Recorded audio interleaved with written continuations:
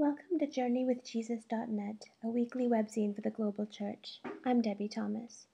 My essay this week is called The Widowed Prophet.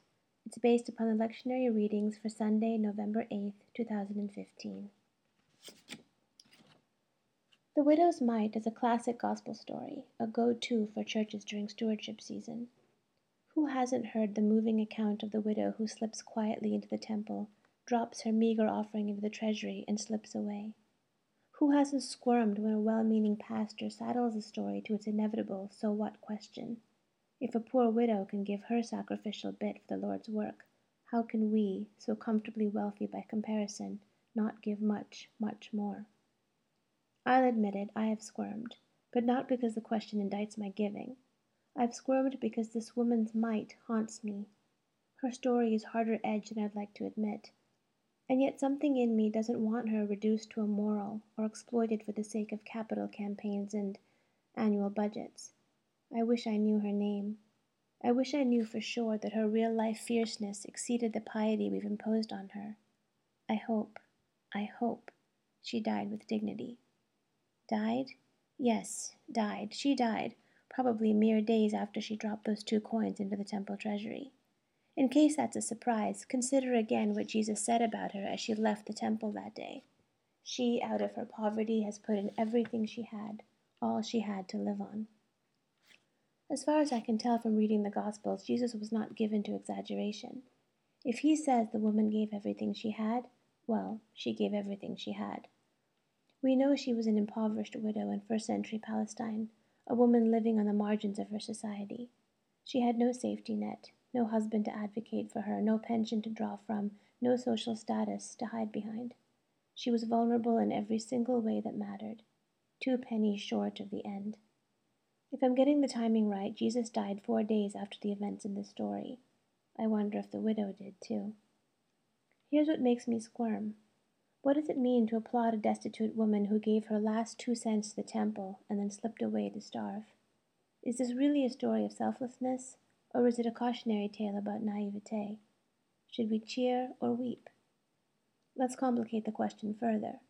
St. Mark prefaces the story of the widow with an account of Jesus blasting the religious leaders of his day for their greed, pomposity, and crass exploitation of the poor. Beware of the scribes, Jesus tells his followers. They devour widows' houses and for the sake of appearances say long prayers. Their piety, in other words, is a sham, and the religious institution they govern is corrupt, not in any way reflective of the God the psalmist calls a father of orphans and protector of widows. Indeed, in the days leading up to the widow's last gift, Jesus offers one scathing critique after another of the economic and political exploitation he witnesses all around him. He makes a mockery of Roman pomp and circumstance when he processes into Jerusalem on a donkey's back. He cleanses the temple's money-mongering with a whip. He refuses to answer the chief priests, scribes, and elders when they demand to know the source of his authority. He confounds the religious leaders on taxes, indicts them with a scathing parable about a vineyard and a murdered son, defeats them on the question of the resurrection, and bewilders them with riddles about his Davidic ancestry. So why on earth would he turn around and praise a woman for endangering her already endangered life to support an institution he condemns? The simple answer is, he doesn't. Read the story carefully. He doesn't. Centuries of stewardship sermons notwithstanding, Jesus never commends the widow, applauds her self-sacrifice, or invites us to follow in her footsteps. He simply notices her and tells his disciples to notice her too. This is a moment in the story when I'd give anything to hear Jesus' tone of voice. Is he heartbroken as he tells his disciples to peel their eyes away from the rich folks and glance in her direction instead? Is he outraged? Is he resigned? What does it mean to him, mere seconds after he's described the temple leaders as devourers of widows' houses, to witness just such a widow being devoured, and worse, participating in her own devouring? Here's a telling postlude. Immediately after the widow leaves the temple, Jesus leaves too, and as he does, an odd disciple invites Jesus to admire the temple's mammoth stones and impressive buildings. Jesus' response is quick and cutting. Not one of these stones will be left upon another. All will be thrown down. Ouch. I wonder if the widow is still on Jesus' mind as he predicts the destruction of the temple. He has just watched a trusting woman give her all to an indefensible institution, one that refuses to protect the poor. No edifice steeped in such injustice will stand. Back to my earlier question. Should we cheer or weep in the face of the story? Or, here's a third alternative. Should we call out, as Jesus did, any form of religiosity that manipulates the vulnerable into self-harm and self-destruction? Jesus notices the widow.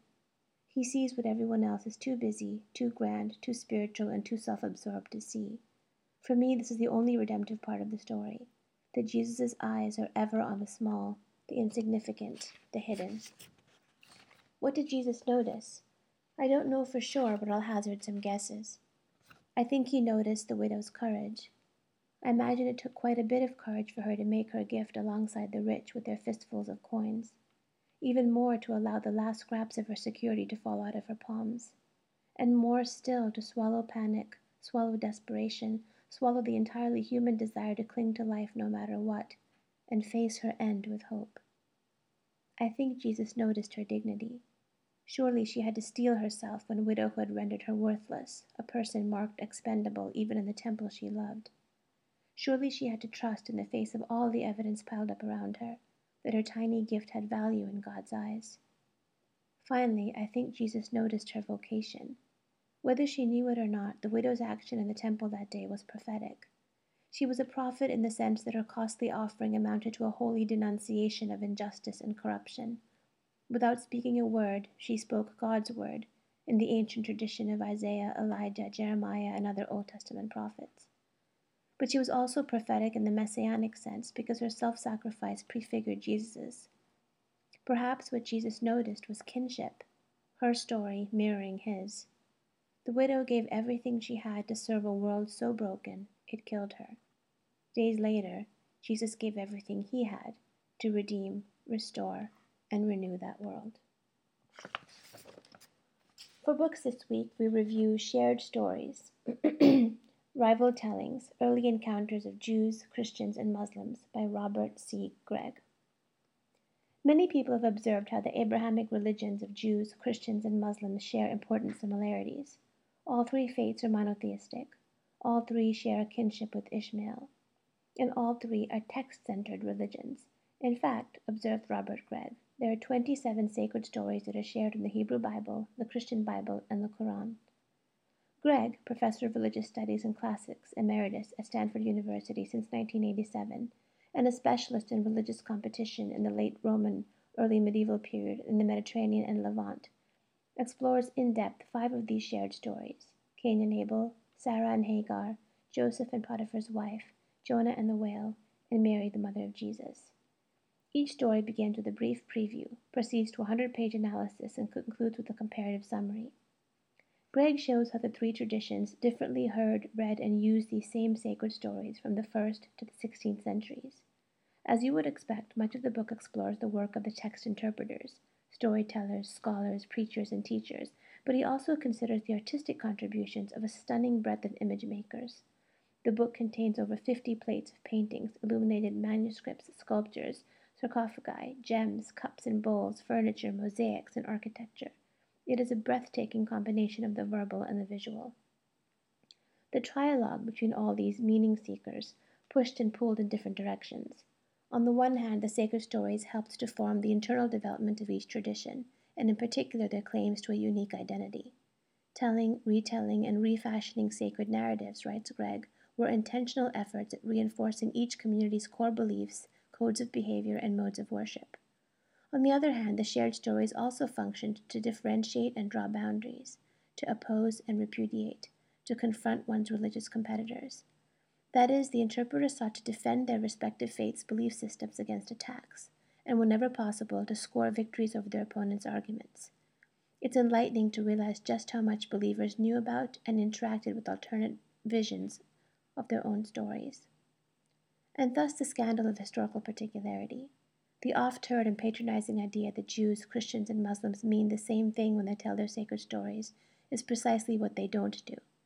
Yes, the three traditions share the same sacred stories, but they also lived by rival interpretations of them. Gregg, who was also Dean of Religious Life at Stanford for 12 years and is an ordained Episcopal priest, concludes with a provocative suggestion. Perhaps interreligious conversations in our era would more honestly proceed by taking up difficult and irreconcilable variances in belief and practices, work toward understanding, even appreciation of these. Notions of an essential and unbreakable familial closeness and concord that enwraps Jews, Christians, and Muslims are romantic and also historically false. For movies, we review Steve Jobs, The Man and the Machine. The public just can't get enough of re-mythologizing their hero, Steve Jobs, or so book publishers and movie producers hope. This documentary film by Alex Gibney is one of 3 new works about the Apple co-founder that came out in 2015. He's collected the obligatory archival footage and interviews with insiders.